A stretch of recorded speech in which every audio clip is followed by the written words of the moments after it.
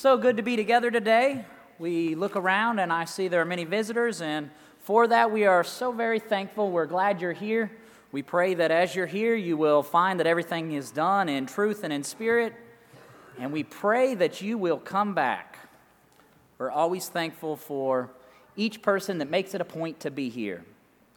Now, as it goes, I've got good news and I've got bad news, and I know everybody wants to get the bad news out of the way first. So, the bad news is Mike is in Caruthersville, Missouri, speaking at a gospel meeting. So, the bad news is he will not be here.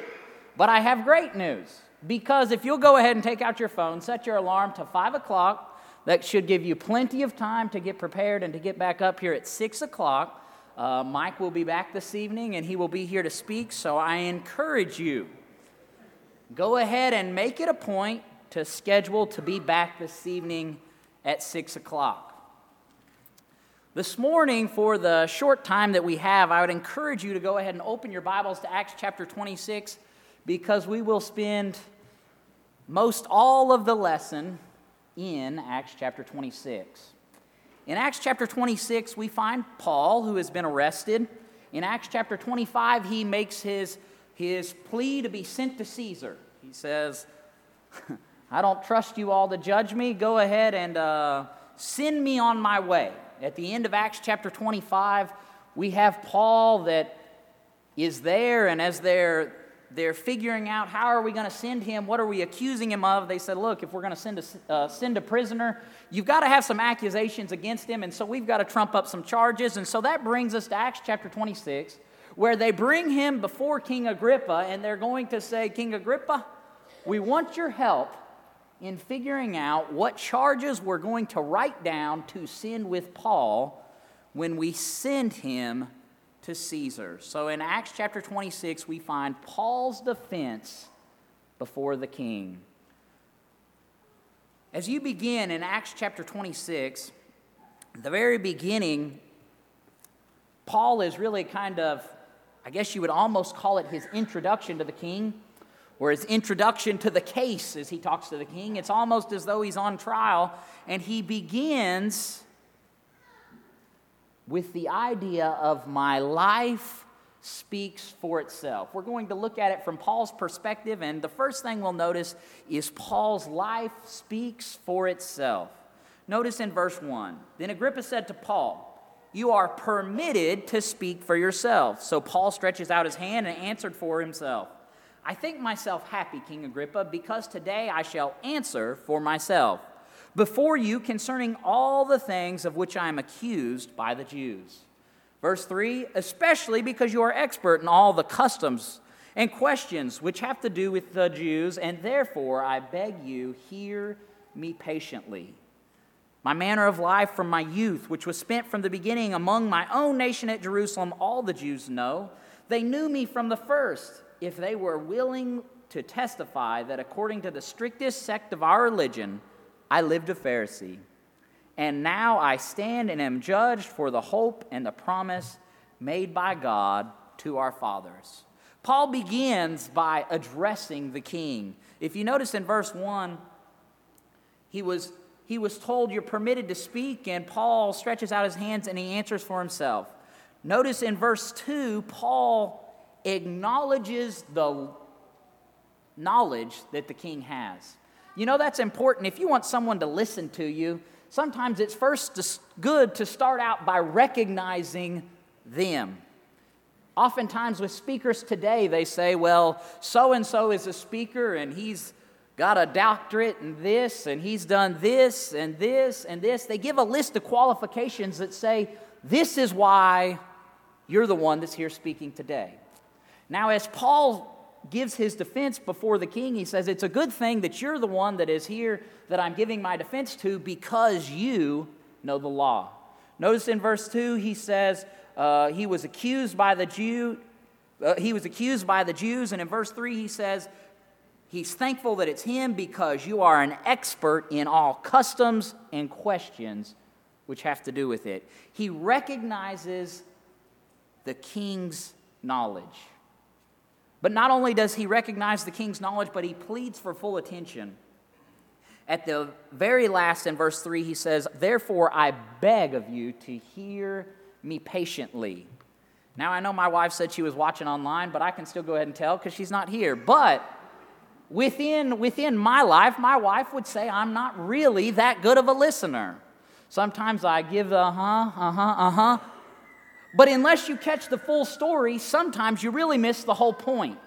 And I see that as the picture of what Paul is saying here. He says, please listen to everything I say. Listen completely, listen thoroughly, because if you just nod off and you quit paying attention, you're not going to catch where I'm going with it. You have to hear the whole story to understand what we get to at the end, and we'll see that within Paul's purpose, he really is just declaring the Christ. Through all of Acts chapter 26, he's going to be declaring that Jesus is the Christ, the Messiah, and he is the one that the law points to. Now, if you look at Paul's points here, he points out that the king's a very sharp fellow. He points out that he wants his full attention, and then he begins by explaining who he is. Notice, my life speaks for itself. In verse 4, he said, my manner of life from my youth, which was spent from the beginning among my own nation at Jerusalem, all the Jews know. He said, you recognize that I lived it. And he takes it one step further and he said, I wasn't just a Jew, but in their estimation, if you look at verse 5, the way that they looked at it, he was a Jew among Jews. He was the strictest of the Jews, being one of the Pharisees. At verse 5, he says, I was of the sect of our religion. I lived a Pharisee. He was very strict. Paul had striven to live according to God's law very strictly. You know, if you look back at Paul's life in Acts chapter 23, just a page or two earlier in your Bible, in verse 1, Paul points to his life. Understand that he'd been doing some terrible things by this point. In Acts chapter 3, Paul looked earnestly at the council and said, men and brethren, I have lived in all good conscience before God until this day. Even though he had been out killing Christians and doing all sorts of evil things, Paul said, look, I had done it with a true heart. I'd done it with a proper motive, with the desire to do right. But his point being, my life speaks for itself. Look back at my life and you'll recognize a person that wanted to put God first. And that's exactly what Paul's desire was, or Saul at that time, earlier. Now notice in verse 6 through 11. So he gets his introduction done with the king and he says, look, my life speaks for itself. And now he says, my hope is in God, verses 6 through 11. Go ahead and look at the very beginning. In verse 6, he says, and now I stand and am judged for the hope of the promise made by God to our fathers. Who's he pointing to? He's pointing to way back. He says, our family, the same family that you claim, as you say, I'm a Jew, that's the people that I'm pointing to. He said, our fathers promised something better. There is a hope. I believe you could point directly back to Genesis chapter 12, where the promise is made to Abram. He says, get out of this country. He said, go to a place where I'll show you. And he said, I will bless them that bless you. I will curse them that curseth you. He said at the very end in verse 3, he says, and in thee shall all nations be blessed. He was going to make Abram a great nation. He was going to make him something great. We see that Judaism comes. We see through the Jews come the Christ. And that's what the hope is linked to. In verse 6, he says, I stand and am judged for the hope of the promise made to the God of our fathers. What he's saying is, the promise way back in Genesis 12, through which we have hope as Jews, was really the fact of the Christ, and that's what I'm trying to bring you around to. So in Acts chapter 26, in verse 6, he looks back to the hope that is tied to God, that is tied to Christ.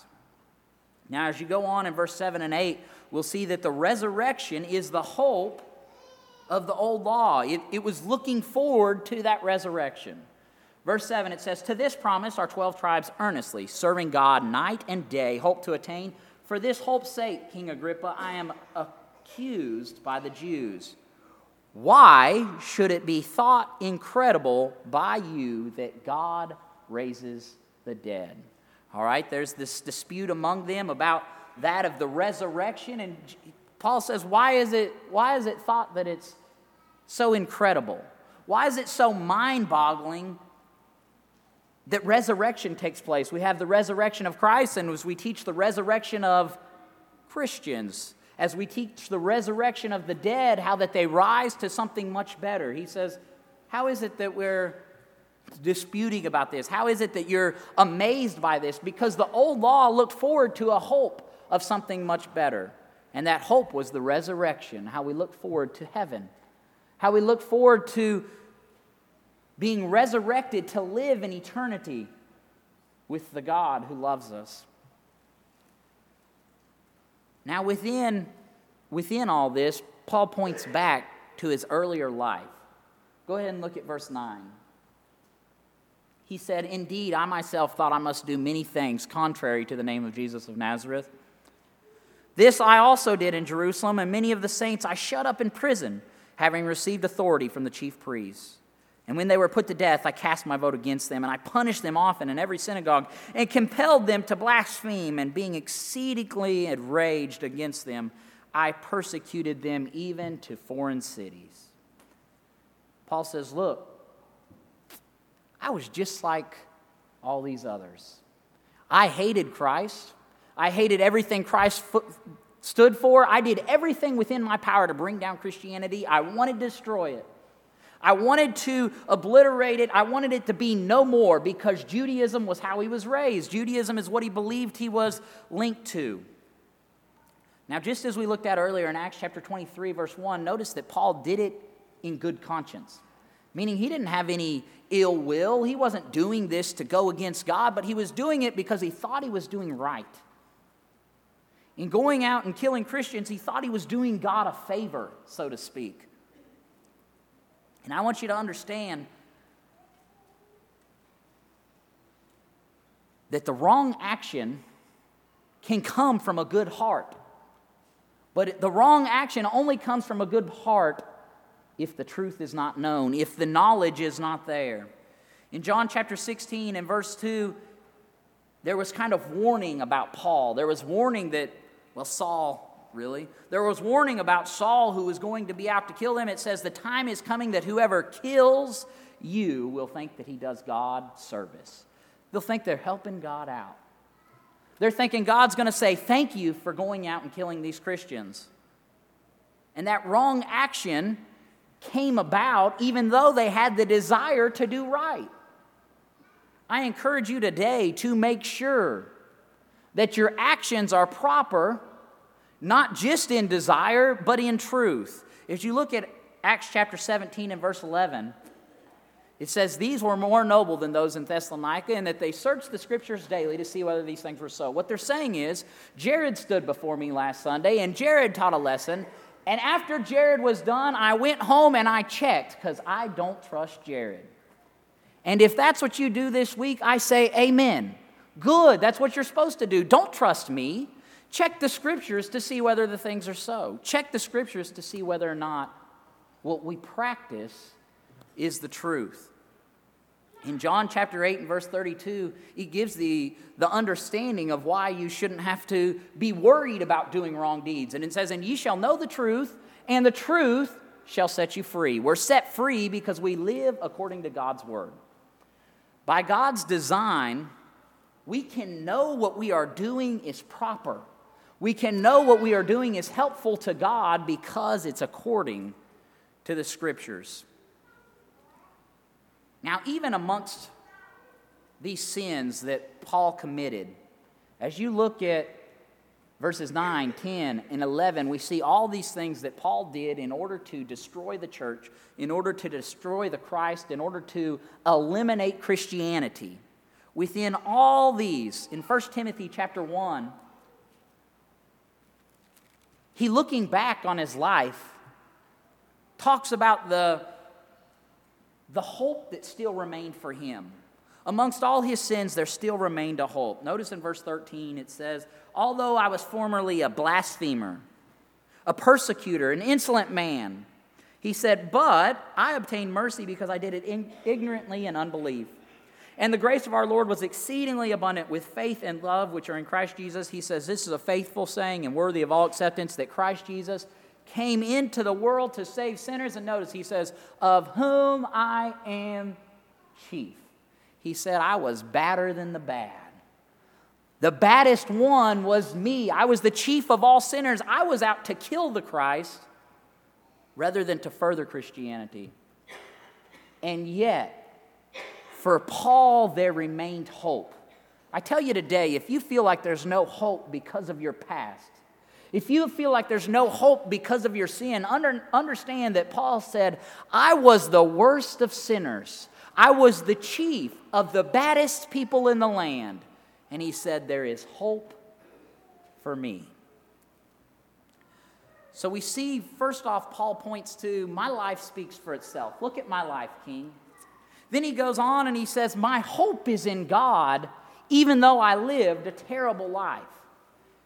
And next, I want you to notice in verses 12 through 18, he says, King, notice my conversion. Notice how I changed. Acts chapter 26, beginning in verse 12.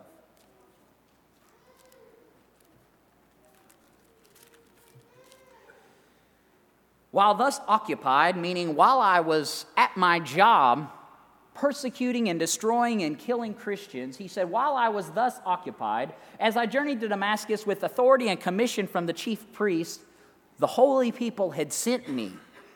While these in our days and age, it would be the preachers. When the preacher sent me, you've got somebody that they respected because of their study of God's word. They had sent him on a journey, and notice still his action was wrong. What he was doing was wrong, even though the preacher had sent him. Beware of preachers. Beware of false teachers. Beware of anyone that tells you what to do, because we've got to look at the book and find out what God would have us to do. Notice, continue on in verse 12. While thus occupied, as I journeyed to Damascus with authority and commission from the chief priest, at midday, O king, along the road I saw a light from heaven, brighter than the sun, shining around me and those who journeyed with me. And when we all had fallen to the ground, I heard a voice speaking to me and saying in the Hebrew language, Saul, Saul, why are you persecuting me? It is hard for you to kick against the goads. Now in verse 13, we see the brightest light you ever did see. I think of the phrase, blinded by the light. You know, in my lifetime, there was a time when I was young and my dad was teaching me to weld, and he said, now never look when you weld. You always have to put on your mask, and never just weld without a mask on. Well, somewhere along the line, I had decided that I could weld without that mask on, and I woke up in the middle of the night and my eyes burned something terrible. I couldn't see a thing. I walked to the bathroom and I thought I was blind. I turned on the light and I still couldn't see, and I knew I was blind. I had seen the brightest light that I had ever seen. Now the problem is, in Acts chapter 26, Paul didn't have a welder, so what did he do? He linked it to the brightest light that they knew of. He said, at midday, what's really bright at lunchtime? The sun. It's the brightest thing that they could have looked at any time within their lifetime. And he says, at midday, O king, on the road, I saw a light from heaven, and he says it was brighter than the sun. The brightest light that ever did shine appeared to them. I imagine being Paul there on the road, or one of the people with him, and you're blinded by this bright light. I would say, you have my attention. You've got me. Whatever you want to say, I'm listening. Verse 14, and when he had fallen to the ground, I heard the voice speaking to me and saying in the Hebrew language, Saul, Saul, why are you persecuting me? It is hard for you to kick against the goads. I see Paul in verse 15. I picture him in my head ready to cry. He said, who are you, Lord? He said, I'm Jesus, who you are persecuting. I picture Paul being at this state, understanding. He said, look, I've done everything I can. Remember, he said he lived in good conscience. He'd done everything that he thought he could do to further God. And then he finds out it's Jesus. He's doing it all wrong. He's trying to kill the wrong people. He's trying to defeat the wrong thing. In fact, when it says, Saul, Saul, why are you persecuting me? It's hard for you to kick against the goads. What he's saying is, you're fighting a losing battle. You cannot win this thing that you think you're doing because Christ cannot be destroyed. But notice within his conversion, it didn't stop there. In verse 16, we're going to see that God sends him forth with purpose. He says, but rise, stand on your feet, for I have appeared to you for this purpose, to make you a minister and a witness both of the things which you have seen and of the things which I will yet reveal to you. He's got a purpose. You know, before this, he thought he had a purpose in destroying Christianity because he was doing it for God's sake. And now he has a purpose because he goes out on exactly the contrary. He makes an about face, and now he's professing Christ to the world. What exactly is it that he's doing within his ministry? Notice verse 17 and 18. It says, I will deliver you from the Jewish people as well as from the Gentiles to whom I now send to you, to open their eyes in order to turn them from darkness to light, and from the power of Satan to God, that they may receive forgiveness of sins and an inheritance among those who are sanctified by faith in me. All right, he said, you got a bigger purpose now. You've got something that's far more important than what you've been doing, because now you're going forth to turn people from what is wrong, to turn people from darkness, to bring them to the light. I think it's leaves me in awe as you see that Paul comes in, he's blinded by the light, and now his goal is to go forth and turn people to the light. We see a new purpose to turn men from darkness to the light. Within being a Christian today, take note. The same job that Paul was given is the job we take on, the responsibility we take on when we confess Christ, when we're baptized, when we have our sins washed away. It's for the purpose of sharing that gift with the world. By God's design, we all go forth with purpose. All right, we're going to have to speed it up a little bit. Go ahead and look at the next point. Paul says, my message. This is my message for you, O king. Verse 19.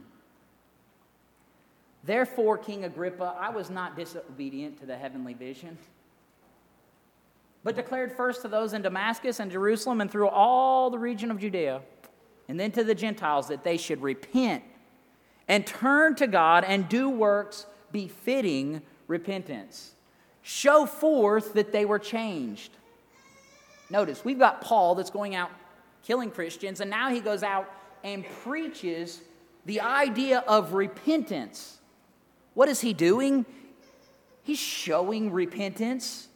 He goes from doing one thing to doing something else, and what he's actually doing is showing his own repentance, because he was a changed man. And he says, you need to change, just like me. In verse 19, we see him speaking, and I get the picture of God spoke, and I listened. King Agrippa, do you take note? God spoke to me, he appeared to me, and now I'm listening and doing what God would have me to do. When you change your life, your actions show it. Paul's preaching it, and Paul's life is showing the change. Notice in verse 21 and following, he said, for this reason the Jews seized me in the temple and tried to kill me. Therefore, having obtained help from God, to this day I stand, witnessing both to small and to great, saying no other things than that which the prophets and the Moses said would come. He said, the people that you respect, Moses, he said, I'm just following what they said was going to happen. I'm preaching Christ as they said he was going to come. Verse 23, that the Christ would suffer, that he would first rise from the dead and would proclaim the light to the Jewish people and to the Gentiles. We see the opening of the gospel as it's preached to the world. We don't have this special sect within the Jewish world where the children of Israel, the Jews, are the chosen ones, the ones that receive that great blessing, because now the blessing is open to mankind. Within all this, the point being to King Agrippa, remember, back at the very beginning, he said, King Agrippa, you know, you're very wise within the law. You know the law. You've studied the law. You've had it as a part of your life. And so therefore, his point is it's time to turn from the old law to Christ, which is not really turning from the old law, but accepting the old law and therefore becoming a Christian, because that's the purpose of the old law. We see God is shown through the prophets and the signs. It says in Hebrews chapter 2 and verse 4, God also bearing witness both with signs and wonders, with various miracles and gifts of the Holy Spirit, according to his own will. It was proven that this was the Christ. It was proven through the inspiration of the Holy Spirit, through the miraculous deeds that took place, that the old law was coming to expire because the new law has now taken force. The Gentiles are also welcomed. This further just proves the prophecy. If you go back to Isaiah chapter 2 and verse 2, at the very end of the verse it says, and all nations shall flow unto it. Talking about the church. It's not just going to be Jews anymore, but now we've got further explanation. We've got further information that just shows that the Old Testament, that the prophets, that Moses was pointing forward to the Christ coming. Within all this, we come to our conclusion, our closing comments to King Agrippa. Notice in verse 24, it says, now as he thus made his defense, Festus said with a loud voice, Paul, you are beside yourself. Much learning is driving you mad. All right, we see someone that didn't listen. He said, you're crazy, Paul. Notice verse 25. But he said, I am not mad, most noble Festus, but speak the words of truth and reason. I want you to understand something about God's word. It's reasonable. If you will take it and you will read it, you will understand that the Word of God is sensible. It makes sense. Within God's design, there is purpose and there is hope. Notice in the following verse, in verse 26, he says, the proof is before you. Verse 26, he says, for the king before whom I also speak freely knows these things. What's he saying? He says he knows the law that I pointed to. He knows Moses. He knows the prophecies. He knows that Judaism has all these things that it's looking forward to. He said he knows these things. For I am convinced that none of these things escape his attention, since these things were not done in a corner. Now notice back at the very beginning, he said, listen very closely, like, I need your full attention for a while. And now Paul says, since I had your attention, he said, you know the truth. Think about it, King Agrippa. It's a big decision. The proof is standing before you. The question is, will you accept it? Verse 27, King Agrippa, do you believe the prophets? I know you believe. He said, I know that you do believe. I know you believe the prophets. I know you understand. You can see the facts of this was Jesus the Christ. Now as we get into the next verses, you're going to see the saddest verses in all of Acts chapter 26. The saddest verses take place in the next two verses. Then Agrippa said to Paul, he said, you almost persuade me. You almost persuade me to become a Christian. That close. I'm hanging by a thread. He said, I'm almost there. Once again, I see the picture of Paul as he's standing there bound by chains. And I don't think he's sad about chains, but I do see a picture of him being torn up. His heart is broken. Verse 29, Paul said, I would to God that not only you, but all who hear me today might become both almost and altogether such as I am, except for these chains. What he's saying is, I want you to be a Christian.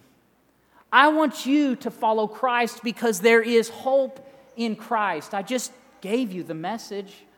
I showed you, O King, how I changed my life when Christ appeared to me on the road, and I'm telling you, you need to change your life. I want to ask you today, if you're not a Christian, why not? Do you understand that King Agrippa said, I was this close. I'm almost there, Paul. But I'm just not quite convinced that Jesus is the Christ. I'm just not willing to accept that Jesus is the Christ and turn from the life that I have lived because everybody respects me as a chief among the Jews. I want to tell you, just as Paul was there and he was on the road and he saw that great light, I want to tell you today, you need to follow the light. John chapter 8 and verse 12, Jesus spoke to them again saying, I am the light of the world. I'm telling you today, follow the light. Believe in the light. But don't just stop there. The end of it, John chapter 8 and verse 12 says, he who follows me shall not walk in darkness. Remember the point that Paul made to King Agrippa? He said his purpose was to turn people from the darkness to the light. Turn them from the power of Satan to God. The point being, not only do we need to follow the light, but in order to follow the light, we have to leave darkness. What I'm talking about is repentance. First, we have following the light, coming to believe, to understand that Jesus is the Christ. We come to a point where we say, I'm changing my life. We call it repentance, being willing to confess Christ, just as the Ethiopian eunuch did in Acts chapter 8 and verse 37.